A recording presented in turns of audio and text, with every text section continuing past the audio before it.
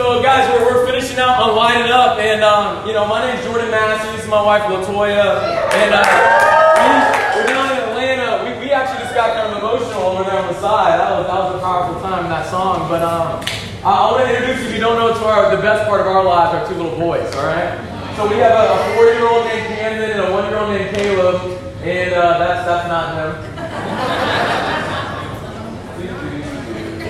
Bam! There they are. So Caleb, this is my son Caleb. He doesn't Hulk smash, he baby smashes, and he loves to just, Have you seen that meme with the dad, with the baby diaper on his head over and over again? That's like Nathan's the only one that knows. I appreciate that. He'll do that on me constantly. But they got some swag though. All right, they got. Oh no, this is not working, Coco. Okay, there we go. They got some swag. Look at that.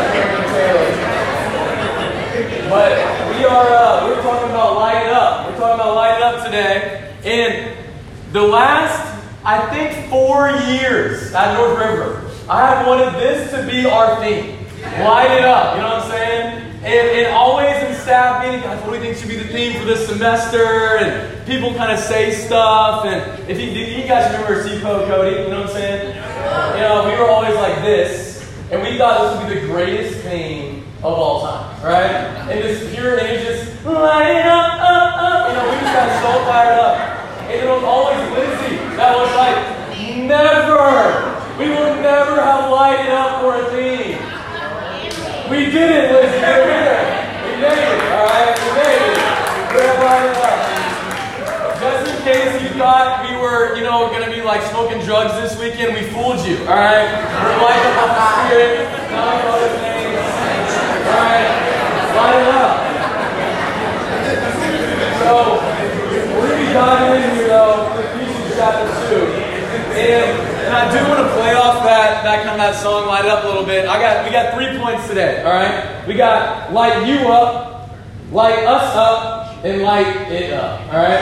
So we're going to go, it's memorable, all right? And for each one, we're going to sing a little clip of that song, all right? We're going to go, like, how do you tell me else to do? So you know that song, right? And so we're do it with me, okay? Light it up, up, up. All right, we're going to do that. All right, we're going to do that. So at each point, we're going to be like you up, like us up. It'll keep you engaged. All right. I know you didn't get much sleep. So in Ephesians 2, here we go. Ephesians 2, starting verse 1. It reads, we started with this on Friday. As for you were dead in your transgressions and sins, in which you used to live when you followed the ways of this world, and of the ruler of the kingdom of the air, the spirit who is now at work in those who are disobedient. All of us also lived among them at one time, gratifying the cravings of our flesh and following its desires and thoughts. Like the rest, we were by nature deserving of wrath. And I love how Dom led us through this passage on Friday, but we wanted to take a course through the weekend of kind of getting rid of our sin, talking about our character, and finally on God. But I did want to touch on this very briefly in the beginning of this, to remember what life is like without God. Because nowhere in the first part of this passage, 1 through 3, is God mentioned. It's only you and Satan. And I have a question I want us to remember before we talk about how God can light us up. Who would you become if you did not have God in your life? Who would you become? Who would you be? If you take those little sins now and you multiply it by 10 years from now. You took that little bit of arrogance you got, that little bit of lying you got, that little bit of deceit, that little bit of impurity, that little bit of selfishness, and you made it 10 times worse 10 years from now without God. Where would you be? I know for me, my life would be terrible. And I'm going to talk a little bit about that in a little bit, but there's a strong chance I'll be in jail. Because before I was a Christian, I was a drug addict atheist that was committed to parties and girls and all that kind of stuff. And man, I would probably just be in jail or dead. If I was married, I would be committing adultery. And I would be sleeping with some other woman. If I did have kids, I would have kids with different women. If I did have a job, I would be trying to sneak out during lunch break and go smoke. If I did have friends, I would be doing whatever I could to try to get my way or get my gratifications from them. My life would be terrible without God. How about you?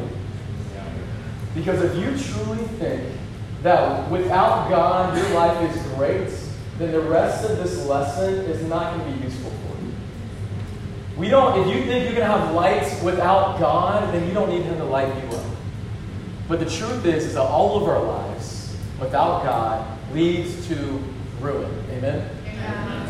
And so that continues us into the rest of the whole point of this lesson. So our first point today is light you up. I got so excited. Okay, light you up. Let's do it. Light you up, light you up. You're engaged. You see that? It only takes a spark. So we're going to continue right here in Ephesians chapter 2. How God lights us. Before you can light the world, God has to light you up. All right. Ephesians 2 right here. Let's go, Jordan. So in verse 4, he talked about all of what you got and how you were in your life. But in verse 4 he goes, but, because of, not because of you, but because of His great love for us, God, who is rich in mercy, made us alive with Christ, even when we were dead in our transgressions. It is by grace you have been saved. And God raised us up with Christ and seated us with Him in the heavenly realms in Christ Jesus, in order that in the coming ages He might show the incomparable riches of His grace, expressed in His kindness to us in Christ Jesus. Yeah. You know, we talked a second ago how we mess up our lives, what our lives would be without God. And I love this transition right here. You ruin your life. You destroy your life. You would just take it to utter ruin. But God. And when you are right there about to destroy everything, God comes into our lives. It doesn't say you were dead in your transgressions and then you changed. It doesn't say you were dead in your transgressions and you fixed it by yourself. It doesn't say you're dead in your transgressions and then through your willpower and through your mental strength, you change your life by yourself. It says no, but God. God shows up and God intervenes into our lives. Amen, church? Amen. We've been talking a lot this weekend about how we need to change. Yeah. We've been talking a lot this weekend about how we need to repent, how we need to throw off our sin, how we have a responsibility to submit to King Jesus. And we're going to continue talking about that today. But it doesn't start there. It doesn't start with you changing. It starts with God showing up in your life. Yeah. It starts with God intervening. It starts with God's love and His grace coming and swooning you and seeking you and pulling you towards Him. Yeah. You see, God is the root of our motivation and the power of our transformation. Yeah. You see, any other motivation without God is not going to last, my friends. Only God is going to be the ultimate motivation that keeps you. Yeah. And the transformational power doesn't come from you. Yeah. It comes from God. He's the power of our transformation. You know, for me, I ruined my life. I ruined it. I ruined it. And I shared a second ago. So my dad was a pastor, right? And then he became an atheist. So I went from one extreme to the other. So I said, bump Christianity, I'm out. So I stopped believing in God. I went hardcore the other way into smoking and dealing drugs and parties and shoplifting and Grand Theft Auto. It was like whatever I wanted to do, I did it. And I started getting arrested because a lot of that stuff's illegal. You know what I'm saying? And so we have the sophomores in the house. Any sophomores in the house? Let's go. All right. That's kind of like a middle stepchild here, but you're awesome. You know what I'm saying? So my sophomore year, first week of school, you think you've had a bad week of school? I had a worse one. All right. First week of school, I got caught twice by the cops within 3 days. And so my parents bailed me out, you know, thank God. And I'm sitting there in the dining hall, and just my life is done. I'm about to get kicked out of school. My parents said you can't come home. My friends don't want anything to do with me. And I'm sitting there in the dining hall talking to a buddy of mine. And little did I know that these two, I got into breakdancing, all right, believe it or not, you know what I'm saying? White boys can't dance, hey.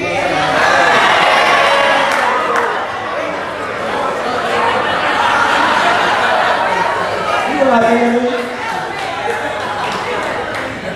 Toya's on the dance team in high school and in college. She's such a better dancer than me. Anyways, I tricked her. All right, so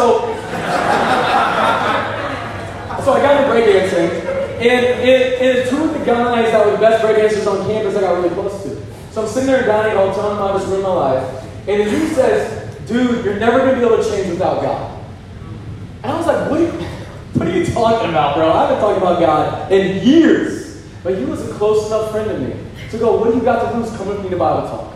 And I was like, dude, why? I'm not going to do that. He said, you just got caught twice by the cops. Come on, bro. I said, fine, you're right, you know. And so, long story short, I go, and this is the but God moment in my life. This buddy of mine, I had no idea, had just gotten baptized in the campus ministry. And so we go to Bible talk, and God handcrafted this discussion for me. I'm sitting there, and the Bible discussion is about the downward spiral of sin. And the guy leading me at one point goes, has anyone found themselves in a place where you're deeper in your sin than you ever wanted to go? And so I look over at Brad and Marcus, I was like, and they were like, I said, I got a story. I just got caught twice by the cops. Right? And that was the but God moment in my life. When I was drowning in my sin, I last second, half reached up, God, are you there? And he just went, and pulled me out. Don't, guys, this is not your story. This is his story. Don't just try to find God in your story. Try to find you in his story. What is he doing in your life? Find the but God moment. Before you can light up the world, God lights you up. Yeah, amen for a dancing husband. You know what I mean? He's getting it.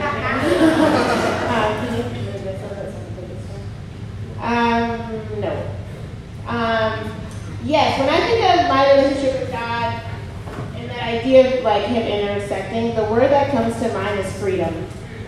And that's why I got so emotional standing over there and listening. The worship team, y'all are just like, y'all get me.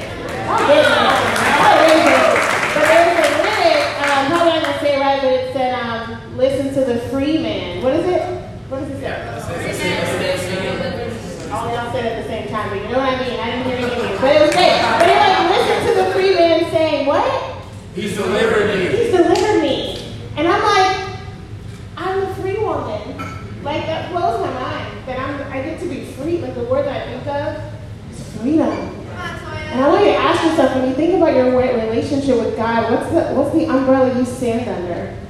Do you stand under guilt? Do you stand under shame? Do you stand under, I'm not good enough? Do you stand under fear? I stand under freedom. I'm like, God came in and like, thank God he came in and swooped and he rescued me. And what a beautiful invitation it is to be rescued by God and no other motivation, right? No other person, no other motivation. Have you ever tried to do something and you're motivated by like fear or frustration or resentment or even like wanting to be seen? I remember in middle school, I really liked this boy. I just moved from California. I'm from California, so hey y'all. I'm from California and I just got into Georgia and I really liked this boy. And I was like, this is the dumbest idea. I want him to see me on the playground. And I was like, I'm going to jump off the swing. You know how you like, the swing gets really high? And on the peak, you like jump off and you're like, watch me, you know, like, and I wanted him to see me.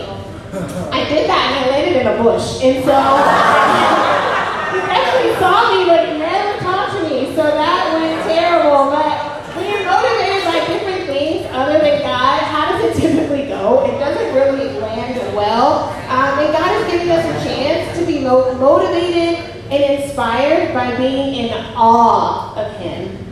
Like even that song, How Great Is Our God. Notice our names are not in that song. How great is our God. The key is the point. My discipleship is not about how good am I doing, right? Because that's what kind of motivates that umbrella word. Is how's your walk with God going? And you think about you first. And then you're like, not good, I'm discouraged, I'm tired, I'm discouraged. All these words can kind of come from my walk with God being about me. But if my walk with God, if someone says, how are you doing spiritually, and your first thought is God, it lifts your average up a little bit. You know what I mean? Like, I think about who God naturally is. I don't know about you, I am not naturally, me and God don't have anything in common. Like, God is naturally forgiving. He is naturally redeeming, pursuing reconciliation even though he's not wrong. Do y'all do that all the time? I don't, right? He's naturally compassionate, gracious. He's slow to anger. Catch me in traffic, you will find I am not slow to anger. He's abounding in love, meaning he loves once, and then if it doesn't get reciprocated, he's got plenty more to give. He's abounding in love. He's got limitless patience. Endless patience. He's not critical. The Bible says he doesn't treat us as our sins deserve. Some of us, we let someone do one thing and we're like, I'm good with you because you sneeze too many times. You know, it's like, friend, like, oh my gosh, relax, you know? Some of us have something in common with God that he never sleeps, right? Where's Carissa? Carissa was over here with 20 seconds of sleep the other night, right? Like, he never you should sleep though. She did sleep, I checked in. But he is so different than who we are. And in Christ, we get a chance to be like God. Like, what if that was your resume? What if that was your character? You were limitlessly patient. You were absolutely pure. You were completely humble. You were abounding in love. Like, I want to be those things. I think about John 3, verse 30. It says, he must become greater, I must become less. And I know when I became a disciple, that's what I signed up for. I don't want to be like LaToya. I don't want to be like my sinful nature. And unlike Jordan, I've never been to jail. I've never smoked anything. I've never been drunk. I've never, you know, there's a lot of things that we don't relate in. But my sin is deep. I am incredibly selfish and arrogant and vain and conceited and all the things that you don't see, which are the easy ones to hide. Jordan said, you're going to know what's going on with Jordan. It's going to be clear, and that's just, I love him, right? But like for me, you got to ask 6 questions to figure out my sin. That's the stuff that's hard to change, because I could fool all of you guys. But in me, I'm like, God knows, I'm not playing God, right? I don't want to be like that. I hear my inner thoughts. I don't want to be like that. I'd much rather be like him. And we cannot root ourselves for long-lasting discipleship if we're motivated by pleasing someone else above God. If we're motivated, I don't want you to even be like me. Be like God, right? Like that umbrella word, it's all rooted in God is good. If you take nothing else, God is good. And when you think about how your walk with God is going, don't think about you first. Think about God. Because how would God answer that question? He's like, I love you. Right after you sin, if you ask God, how's my walk with so-and-so going? He's like, I love her. What if that was the first thing we thought about? So I love when God comes in, it just changes everything. Wow.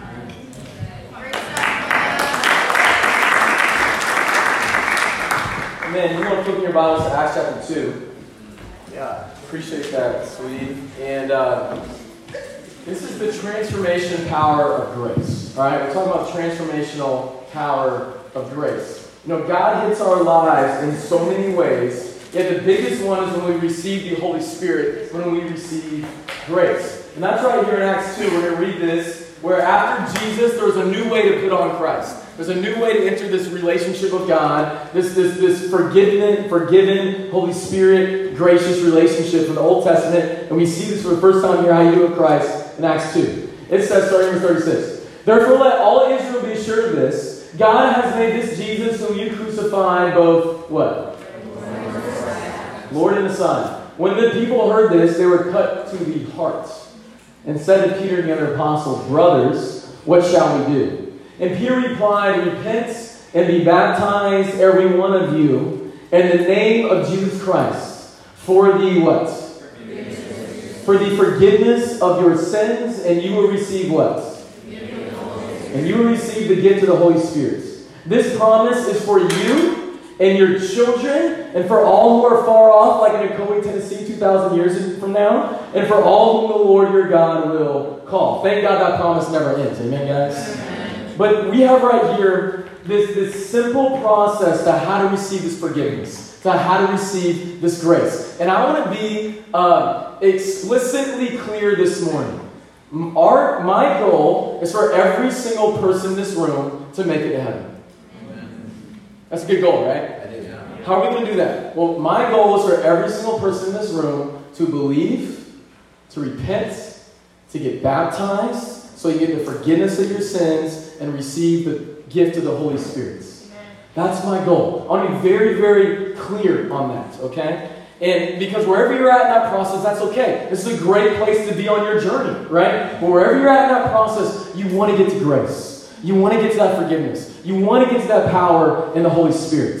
But when you have this grace, I want to do an analogy because I think we can mistreat this transformational grace, all right? Come on, Jordan. Reach it. All right, I got some slides and a whiteboard. All right, we got to go both ways. All right, here we go. Let's say you have this whiteboard, and this whiteboard is the record of your sins. Yikes, you know what I'm saying? And so you have this, and so for your whole life, you're just making records of sins, right? And every time it's marking. Let's just say the whole board ends up being completely black and dark and just darkness, right? And then when we get baptized after belief and repentance, we get our sins forgiven. And it gets wiped off. That's a little harder than I want it to be, but you know what I'm saying? It gets wiped off. And I think this is how we can view it. After we receive this forgiveness, after we receive the power of the Holy Spirit, after we put on Christ in baptism, we can view it like, well, the next day when I cursed in my mind at my roommate. Well, when I was disobedient to my parents. When I had that lustful thought. And we think we start marking it again and again and again. And we start filling it back up. And we can kind of get this idea that, man, I have to go through a certain amount of beating myself up. A certain amount of shaming myself. A certain amount of, I have to live in this fearful place for X amount of time until I feel better. And then I can finally, once I feel better, go and get my sins forgiven from Jesus again. Does that make sense? So we live through this cycle of marking and erasing as if we have to continually get that forgiveness. When the reality is that when you get baptized, Jesus takes your whiteboard and not only does he erase it, he throws it. He throws it, all right? He throws it. It's gone. It's gone. When he looks at you, he doesn't see your sin, he sees Jesus. You have put on Christ. When he looks, you have the power of the Holy Spirit inside of you. When he looks at you, he sees spirits. When he looks at you, you act like your sin is more powerful than his forgiveness. His grace is so much more powerful. You have no more whiteboard. You do not have to live in shame. You don't have to live in a place of darkness when you got the Spirit inside of you. You can live with confidence. You can live in freedom. You can live with this transformational power of grace and the Spirit. Because when you put on Christ and what Christ sees is you, what Christ sees himself and not you. Amen, guys? You got no more board. All right, so that's point number one. Light you up. Next point, I need your help, all right? Light us up. Light us up, light us up, light us up. All right, light us up. A community of radical repentance. A community of radical repentance. You can flip in your Bibles to Acts 19. Community of radical repentance. So, we're a body of Christ. We're a body of Christ, a family of Christ. And here's the deal, guys. You can't do Christianity alone. You can't do Christianity alone. Most places in the New Testament where you see the word you, like you should follow God or you should repent, it's not a singular you. Take you back to grammar school, okay? It's a plural you. Or in the South, it would be y'all, right? Y'all. It's plural. And here's one of Satan's biggest tricks, all right? Is that he wants us to take American hyper-individualistic society where it's only about me and never about us and bring that into Christianity. And make us think that we can make it all about me and not about us when you can never find that kind of Christianity in the Bible. So there are some things that you can do in this world alone, but there's a lot of things you can't do alone. Imagine trying to play football alone. Right? You gotta throw it. You know what I'm saying? Like that would never work. How about dating alone? Can you date yourself? Okay, well, you're weird. You know what I'm saying? You can't date alone. But you shouldn't do a group project alone, but some of us have, But you're not supposed to, right? You cannot do Christianity alone. You can't do Christianity alone. And so it's a community of radical repentance. It's not just individuals of radical repentance. It's a community of radical repentance. So I want to go to Acts 19. Because in Acts 19, when we read in Ephesus, Paul went and planted the church in Ephesus in Acts 19. And then years later, after he kind of traveled around planting other churches, got arrested, and he's in jail, and he's writing back to Ephesus, right? So here in Acts 19, right, you see this while Paul was at Corinth, Paul took the road through the interior and arrived at Ephesus. So we're about to see some of the community that was in Ephesus. So when Paul is talking about these things to the church in Ephesus, these are the people he's talking to. Many of those who believed now came and openly confessed what they had done. A number who had practiced sorcery brought their scrolls together and burned them publicly. When they calculated the value of the scrolls, the total came to 50,000 drachmas. In this way, the word of the Lord spread widely and grew in power. Now, in Ephesus, I love that we can see how united the church is and how radical the church is to become like Jesus. They completely changed together. They did it together. They went against the tide of this world. They went against how everyone else lives and decided to change. I mean, this sounds radical. Look at this one right here. Many of those who believe now came and openly confessed what they had done. That's radical. Like, what if we had a time like that, where he wants to openly confess? Can you imagine Paul's preaching about Jesus and belief, repentance, and baptism for forgiveness of sins and receive the gift of the Holy Spirit, who wants to confess their sins and join the Jesus movement, and then it's just kind of quiet for a second. Who's going to go first? And someone stands up. I want to confess my pride and my arrogance at work. And he confesses, and he sits back down. And in a second, he immediately jumps up. I want to confess my selfishness. I want to confess how much I think about myself, not my family. Someone else immediately steps up. I want to confess my lust. And it just goes on and on and on. That's radical. But they did it in community. Yeah. And so they openly confessed their sins. And then a number of those who practiced sorcery brought their scrolls. So this isn't like Magic the Gathering. You know what I'm saying? It's a different type of sorcery. But that's for you, Max. All right. A number who had practiced sorcery brought their magic cards. Scrolls together and burned them publicly. When they calculated the value of the scrolls, the total came to 50,000 drachmas. All right, so I did a little research, and that comes out at 50,000 drachmas, comes out to about $5 million today. So they had taken $5 million, and they just burned it. They just burned it. And you might go, well, wait a second, guys. Like, if we sold that, there's a lot of people that $5 million would go a long way, right? But not only to feed the poor, and help take care of the sick, and so much less taking care of people needed, helping the church. Why are you going to burn it? Radical repentance. Why would we ever sell something sinful to somebody else to continue that sin? Yeah. We're trying to bring light into the world, not darkness. I want to eliminate the darkness. I don't want anyone else to bring that darkness into the world. So I'm going to take it out. I want to radically take it out together in community, so that we can live out that light together. Yeah. It's light us up together in radical repentance. Imagine if you were one of those homies. And you were one of the guys that, had done the scrolls. Maybe you had, a $50,000 scroll that you had spent a lot of time to buy. And then all the homies are saying, guys, we got to get rid of this. And y'all had all confessed Jesus together. Y'all had all decided to get baptized. And then everyone else is going, let's go grab it all and go burn it. And you're like, guys, can we just think about this for a second? And imagine that conversation. Yeah. Imagine the guys that were so fired up, they'd be willing to throw away $5 million for Jesus because they believed Jesus was that worth it. And what that conversation would have looked like with you if you didn't want to throw out your sin. Dude, are you serious? We got into the sorcery thing together. Can you remember how much that ruined our lives? Can you remember how many times we did it and in the moment it felt great, but the next morning we asked ourselves, why do we keep on going back? Can you remember, bro, how many times we said we should stop, but we just never could? Can you remember, bro, Jesus is so worth it, this freedom. Imagine if we were actually free from this. Come on, man, we're giving it up. You got to give it up with us. Yeah. It's community. Yeah. There would have been that's okay, dude. You're hyper-individualistic. You can do it by yourself. We'll do it by ourselves. No, it's not. We are radically committed as a community together. Yeah. It's this radically repentant community. And this is so important. I got one more analogy. All right, I thought let's go about some analogies. All right.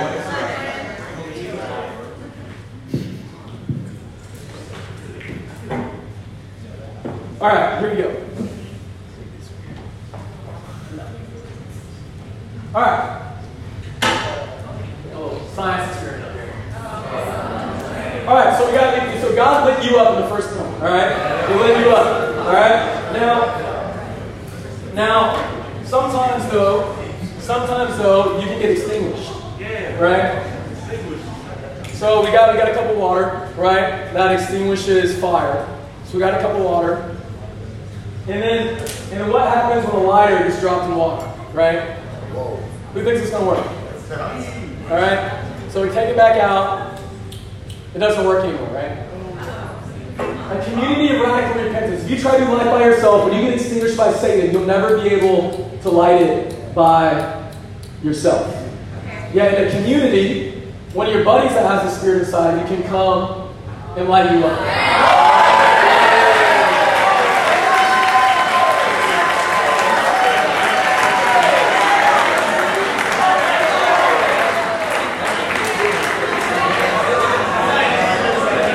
That was Bree's analogy, thank you, bro. Right. You'll never be able to do this alone.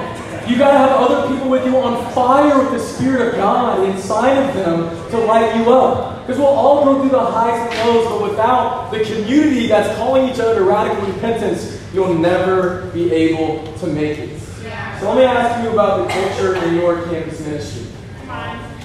Do you have a culture of radical repentance in your campus ministry? If Jesus lived today and transferred schools from Jerusalem University, and he came all the way and he enrolled at UT. And he transferred schools to South Carolina or UGA or Kennesaw or Auburn to Tuskegee. Yeah. If you transfer schools to your school, what would he say about your culture? What would he say? What do you think he would say about your ministry? What culture would he immediately say, guys, we need to change this and move from here to here? If he was in your ministry. We have to be incredible at figuring out, man, what was Jesus' culture? We need to guard that together. Yeah. We need to guard Jesus' culture together. Not guard the campus ministry or guard church culture or anything like that, but guard Jesus' culture. And so he had a culture of radical repentance. We're going to call each other to that together. So what is normal in your group? Is it normal just to let kind of the gray area sins or straddle line stuff we talked about this weekend? Is that normal? Is it normal to say, no, we're all burning the scrolls together. Yeah. We're all in this together. We are a team. We're a family. Sometimes we'll fall, but we'll be with there to light each other up together. Yeah. Let's have a culture together of radical repentance. I want to share a couple stories of how I've seen this in different ministries I've been a part of. Actually, I got really inspired by this with the guys that I was studying the Bible with. And so when I got baptized, like the week before I got baptized, I took all my sinful stuff. So I had my smoking stuff, and I had stupid magazines, and I had like a hookah. I had all these things that I sinned with. And we went out behind my dorm at Georgia Tech. We made a little bonfire. And it wasn't $5 million, it was about $500. And it was just, they were burning it up. And we burned it, but the only reason I was willing to do that is because they told me how they had thrown out their stuff. And they called me to that same radical repentance. Laziness can be epidemic in this generation, can't it? Radical repentance and discipline. When I was a student, there were several brothers that just kind of had this pact. If anyone needs to stay up late studying, and you're worried that you're going to be lazy and stop staying in the middle of the night and go to sleep or do something on the computer or just watch YouTube, then I'll stay with you however late it is, and let's be disciplined together. And there's radical repentance of laziness to discipline. With purity, we had this culture of doing whatever we could to become pure. And so I was unfortunately very immoral in the world, and I switched when I became a Christian, and it was more on the computer. But I was fighting, I was striving, but as I fell, the guys around me called me to radical repentance. So first I got a blocker on my phone, and then I got a blocker on my computer, and then I kept on failing. And so me and several other brothers made a pact together. If we fail again on our phones, we're giving up our phones. And unfortunately, I failed again. And so I switched from my new smartphone to a dumb phone. And what'd you say? It was a Nokia. You kind of slide, you know what I'm saying? And the biggest thing I was worried about wasn't my purity, it was my image. And especially my image that I was dating her at the time. And so I hid my phone from her for like 3 weeks. I didn't let her see it. I was kind of like, I hear a buzz, I kind of tap it in my pocket, so But one time we're driving a car together, and I got a call, and I without thinking, I pulled out my phone, and as soon as I pulled it out, I went, oh no. And I hang up, put it there, and I try to switch the subject, you know what I'm saying, to something else. And then she kind of brings it back, hey babe, where's your phone? What happened to your phone? And so I said, well, sweetie, I didn't fall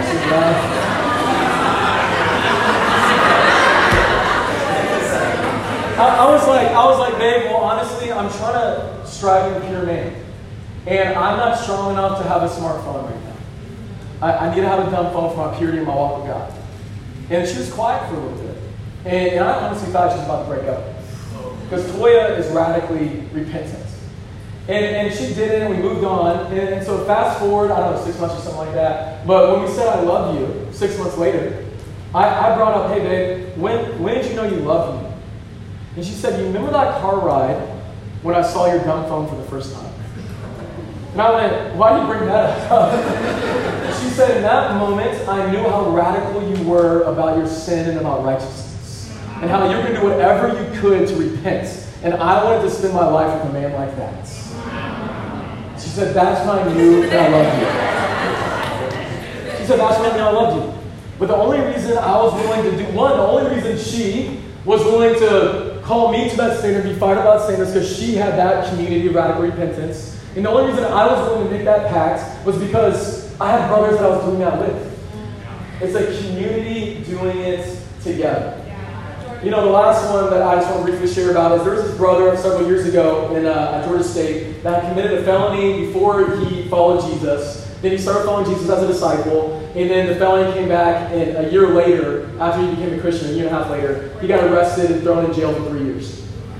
And so the community of radical repentance, right, is that he, for 3 years straight, the brothers and sisters at Georgia State called him weekly in jail to pray with him, to talk to him, to send him scriptures, to send him notes. And then a lot of us for almost 3 years prayed at the same time every day for him in jail.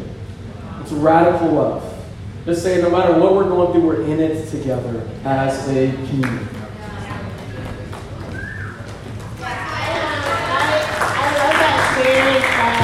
Community experience, when I got baptized, my first Bible study was in French Broad. Who was sleeping in French Broad? Was anybody over there? I think it was empty, actually.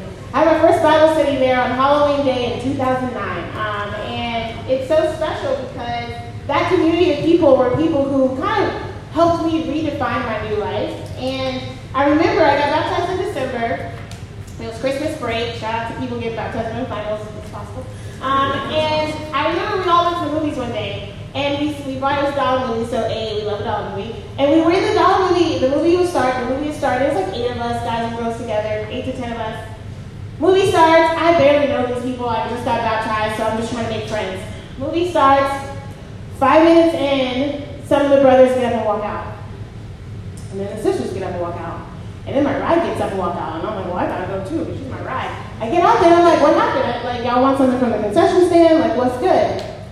The movie was pretty worldly. First 13 minutes was like a couple of levels of sketch. And they were like, oh, we're leaving, we're not watching that. And I was like, I paid my dollar. Like, I don't understand. And they're like, yeah, we're good. And there was no campus minister there. There was no one telling us to do it. It was like, we're not watching that, we're heading out. And I remember that moment, that was 13 years ago. I remember thinking, oh, we're serious. Like, y'all, we mean this. You know, like, I was like, we're really for real. And I realized in that moment, I was so used to my faith to having another authority tell me what was right and wrong. But when I was baptized and got the Holy Spirit, I became that authority because I had the Holy Spirit. So we really shouldn't have to wait for our campus ministers to set the standard. The Holy Spirit has the standard in you. It's just a matter if you are going to submit to that. I remember when people would miss church, we would take them communion. No one told us to. You missed communion. This is the time for us to remember Jesus. Let's take them communion to their dorms, right? Even as a minister, I know these are stories from a long time ago, but even now, right now, I'm so grateful for the Southeast Campus Ministry staff because we're able to rely on each other, build friendship, get advice from each other, cry with each other, have those relationships to where it got to the point where for 3 years on our own money, we were going on vacation together for New Year's Eve. Like, we'd get an Airbnb and we'd go on vacation as a staff. Like, no one made us do that. It just was like, these are my people. I need this community to stay sane. That's right. I remember as a dating, when we were dating, my roommates, all of us were dating at the time, and we kind of had this culture. Again, our campus minister wasn't in there saying, make sure you guys do this, right? This was something that we were like, we want to be like Jesus. Can we do this together? So after dates, that's when it's easy to have emotional impurity. You're like hanging out at the door for forever, and then finally you go in, and you're like, wish we would have kissed, but kind of we should have. Did we? Okay, does that count? Like, and you're just in your head after dates. We kind of had the standard no solo time after dates. We would just huddle in each other's room, and we didn't talk about what happened. It was just more like, don't be by yourself. Like when you're fresh from a date by yourself. Our minds are like, what does my name sound like with his last name? It's like, okay, girl, calm down. You know, like, y'all just went apple picking, sister, relax, you know?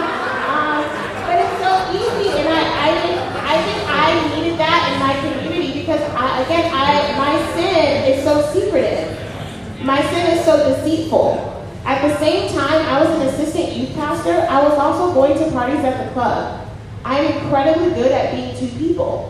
I needed to learn how to merge those worlds, and I needed people to help me be honest, because I knew I couldn't trust myself. I remember my first year as a disciple, there was a guy in my life who was part of my old life, walking with me in my new life. And I needed so much help. I knew I could not trust myself. There was one day I ignored a text message left him on red for 24 hours, and I threw my phone because I just can't look at it. Like I can't reply. I don't know what to say. I know what I want to say. I can't say that. It's also when you need anything, I had a lot. I needed a lot of help, and I think some of us need a lot of help, but we don't welcome a lot of help. And I feel like that lighter is trying to come help you out. You're like, I kind of like not being lit. You know, I think there's something that we have to really fight for. To say, hey, I want to make sure that my walk with God is something that I'm prioritizing and protecting because it's worth more than gold. You know, it's not about you. It's not about your roommate. It's about God being glorified in our communities. It's about God being honored. In Ephesians 2:15, he says, his purpose was to create a new humanity. Jesus' purpose was to create a new humanity. I don't want to be a disciple, right? Someone who's trying to follow Jesus, who's living in opposition to Jesus' purpose, right? If I'm not being new and I'm living in my old self, I'm saying, hey, Jesus, I'm following you, but I want to walk the opposite direction. Because your purpose is this way, but I want to go this way. Right? I need to make sure my old self is not here. And that humanity, that group, it's not you. It's a new humanity. It's a new people. So if I can even still be my new self by myself. Right? What if you're that light, the one that didn't make it into the water? What if you're that what's the thing called, a lighter? What if you're the one that never made it into water and you're just lit and happy and loving your walk with God? It's also important for you to know how to light up other people. Right? That's part of that humanity, that we can't do it by ourselves. Honestly, I think a lot of times in our conversations in the fellowship, there's a lot of times that we say things like, oh, are you coming to you want to come share your faith? No, I don't really feel like it. I don't really want to. Or are you coming to church? No, I think I'm tired of getting my hair done. Oh, do you want to come pray with me? Oh, I don't really want to. What if I don't really want to? I don't really feel like it. I'm not, da-da-da. What if that was met with, okay, cool, but it's not about you, right? What if that was the response more often? Because it's not.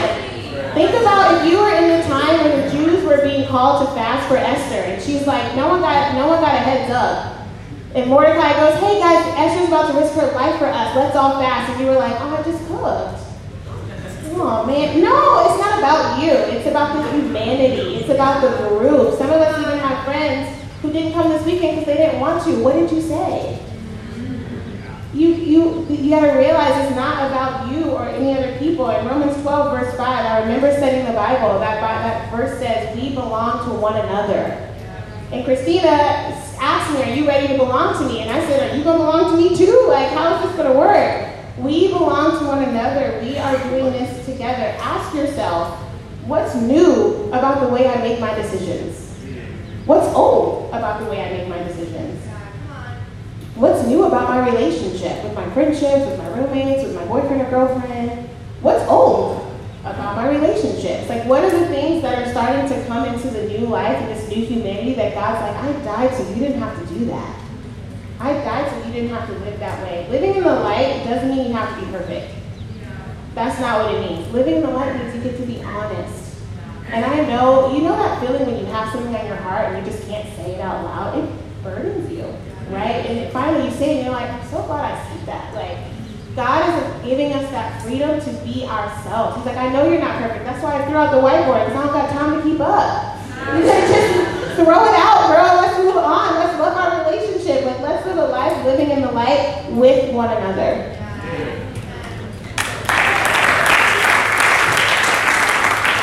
Hey, the point of mastery does sound really good, though. That's all I'm saying. All right, guys, last point. Here we go. Bring this in. All right, now we're going to light it up. Light it up, light it up, light it up. All right, so it's a flame that cannot be stopped. Ephesians 3. We're going to close out in Ephesians 3 right here. Here we go. Now to him who is able to do immeasurably more than all we ask or imagine, according to his power that is at work within us, to him be the glory in the church and in Christ Jesus throughout all generations, forever and ever. Amen. Man, I love this passage. We're talking about the power of God. And ICMC, if you were there, we talked a lot about how big God is and how powerful God is and how God is bigger than your biggest problem. He's huge. He's powerful. He's able to do immeasurably more than all you can ask or imagine. But here's what I want to focus on right here. Is the second part of the verse. So he's able to do immeasurably more than all we can ask or imagine. He's so powerful. But where is that power? According to his power that is at work where? Within us. What or who is that power? It's the power of the Spirit. It's the power of the Spirit. When you believe and repent and get baptized for forgiveness of your sins and get the Holy Spirit, you have the indwelling Holy Spirit. You have this incredible power within you, at your fingertips. It's unquenchable. It cannot be stopped. But here's the thing. Even though it's the power of the Almighty God, and He puts it inside of you, He gives you an incredible amount of power. Here's what I mean by that. Later in Ephesians, you go next verse. All right, later in Ephesians, don't go back there.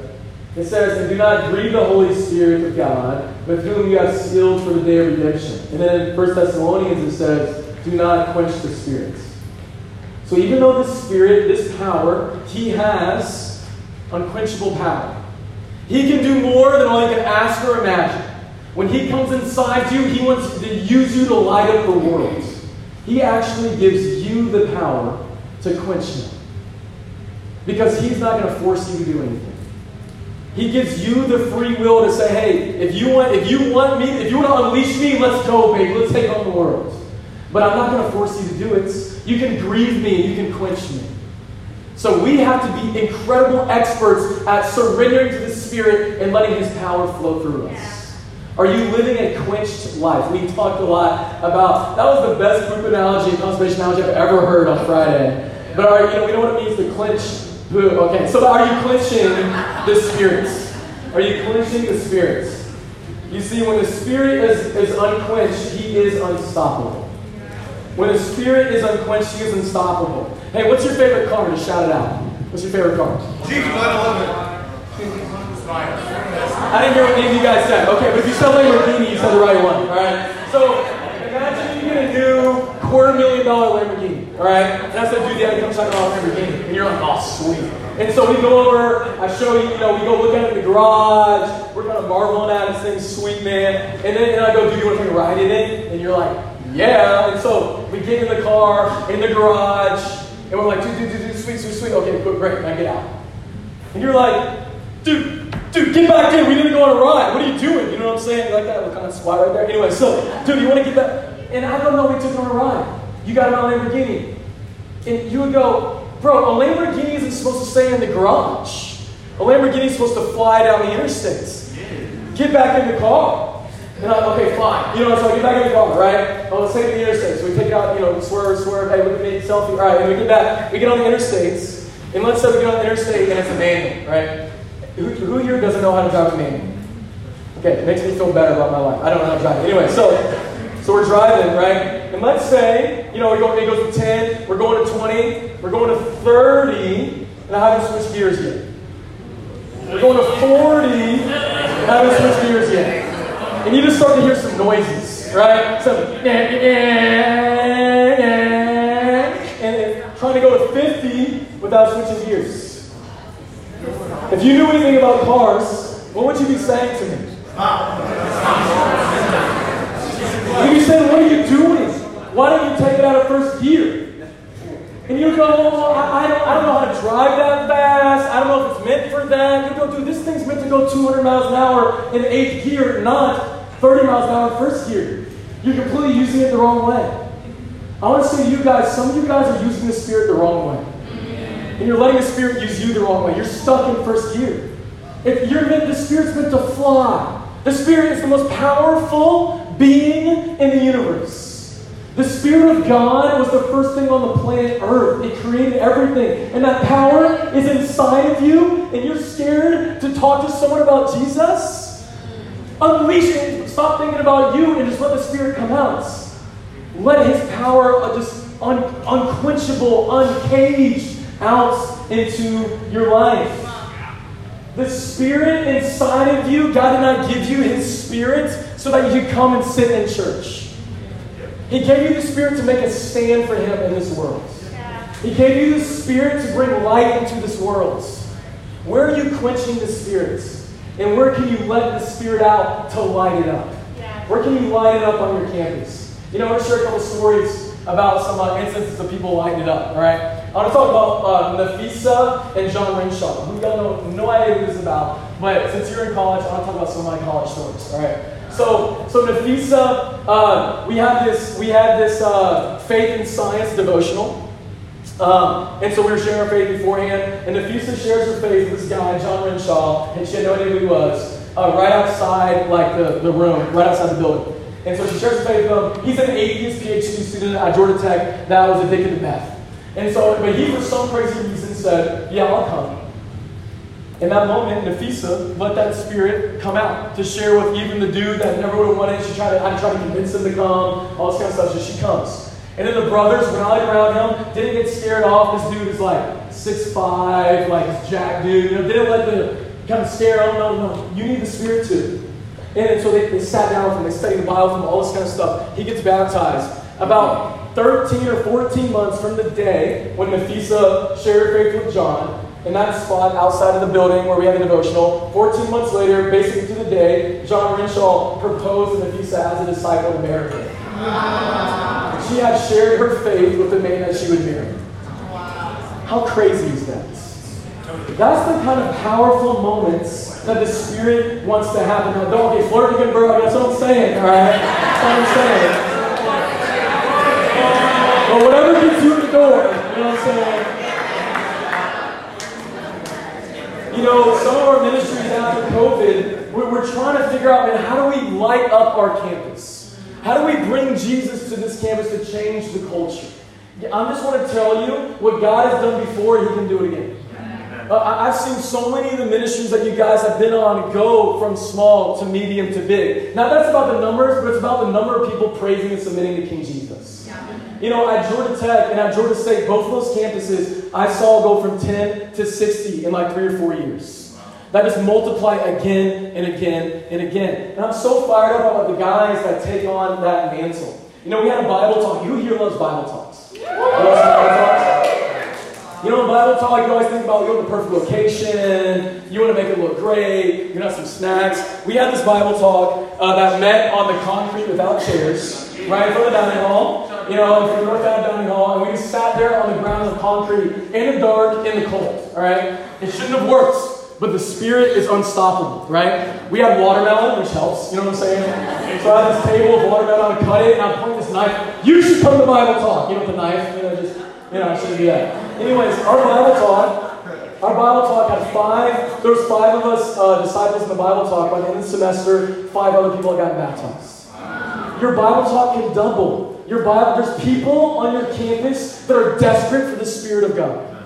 And the Spirit in you wants to use you to lead you to them to change their life forever. And you have to let Him out.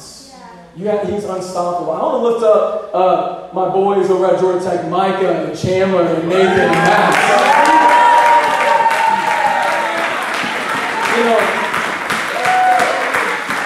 A few years back, there was this study about the most rigorous degrees in the nation. It was the hardest schools. You know who got number one? It wasn't MIT. It wasn't Harvard. The hardest academic program was Georgia Tech. The hardest one. And yet these guys have not only devoted themselves to a rigorous program, but you guys make so much time to give yourself to people on campus. You make so much time to fill yourself up with people that you want to help, you want to study the Bible with, that you want to give to. Y'all have the best Bible talk in our ministry. And yet you should be the ones that are most exhausted. Yet you're so devoted to let the Spirit out that it's just doing incredible things. And now you got new friends that are here. It's an incredible thing. So I'm so proud of you guys at Georgia Tech. So proud of you guys.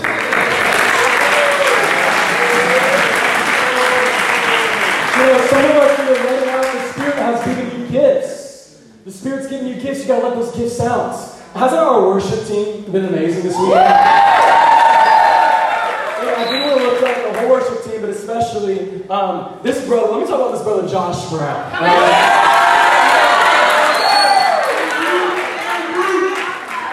Josh, over the last several years, has used his gift for the glory of God. We all have gifts, and they're all different. There's no gift that's better than the other. But Josh, you have used your gift in an exemplary way. You've devoted so many hours. You've devoted so much time to leading us in worship. And actually, this is going to be your last retreat leading worship with us, right? And so I just wanted from all of us to be able to give Josh a round of applause and say thank you.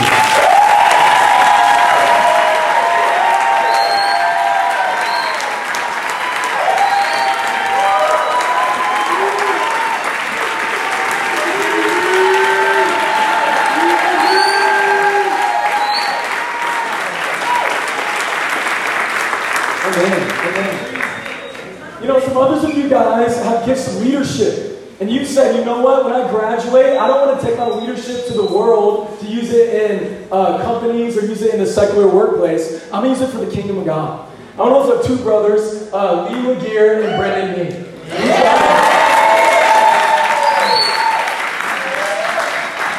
You can't spend 5 minutes around with you guys without feeling like you're the coolest guys of all time.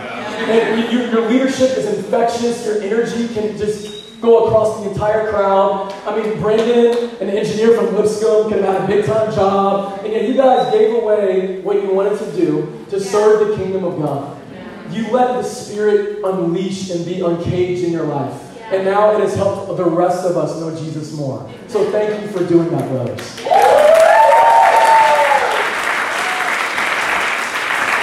As we close out here, I think it's important to acknowledge that it is scary. It is scary to try to follow God and submit to the Holy Spirit when you don't know what's on the other side, right? If you're used to your comfort of sin or the comfort of what you've always known, the Holy Spirit will get you places like you would never expect, and that is scary. But at the end of the day, we actually trust a lot more unreliable sources all the time.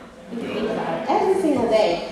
And we don't know what's on the other side, right? You date someone, you give your heart, you give everything, and you're like, I don't know where this is going to end up, but you trust that person, you give it a shot, right? Or you pick a major and you're like, I don't even know if I'm going to use this, right? Like, I don't know if this is going to be my career for the rest of my life, but I'm going to devote hours of time and money to learn this trade, right? Some of you guys even do this crazy thing, I don't know how you trust it, you eat at Waffle House. I'm like...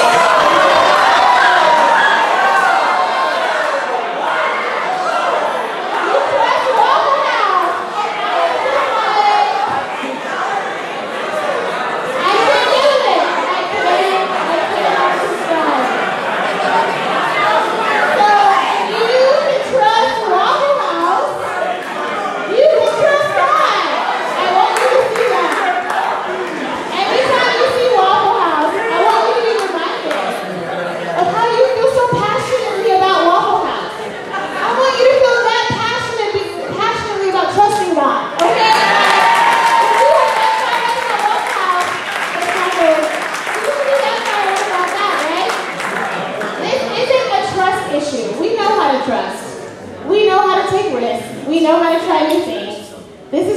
chance to give God a try. Give the Holy Spirit a try and trust the process. You know, in Ephesians, he talks about how he can do immeasurably more than you can ask or imagine.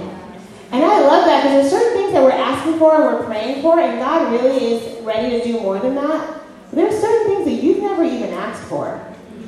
There's certain things that your imagination can't even fathom. That God is like, if you trust me step by step, day by day, just do the next right step, follow the Spirit in this next right moment, He's going to blow your mind. And I feel like I experienced that last weekend. It's a really long story, we'll keep it brief. I saw my dad for the first time since I was 8 years old last Saturday. We took a selfie together and we were laughing. If God were a photo in my story, it would be that. If you want to see it, guy on the phone, I can show you. But I felt so crazy, blown away. That's not something I prayed for. That's not something I desired. I hated him. There was so much healing over the last 13 years, step by step, day by day, tear by tear, prayer by prayer. For 13 years, it culminated to me sitting, eating dinner or breakfast, and meeting Jordan for the first time with my father. It was incredibly healing, and I know that that was all God, and it is such a process. And I just want you to have vision for your life, in your faith. There are things that you literally can't imagine that God is like, I'm ready when you are. Let's go. And so as we leave this retreat, I really want us to have a hope and a vision for what God is about to do more than you could ask or imagine.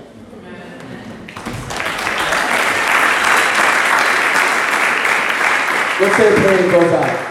Father God, we are so grateful that you entered and intervened our life.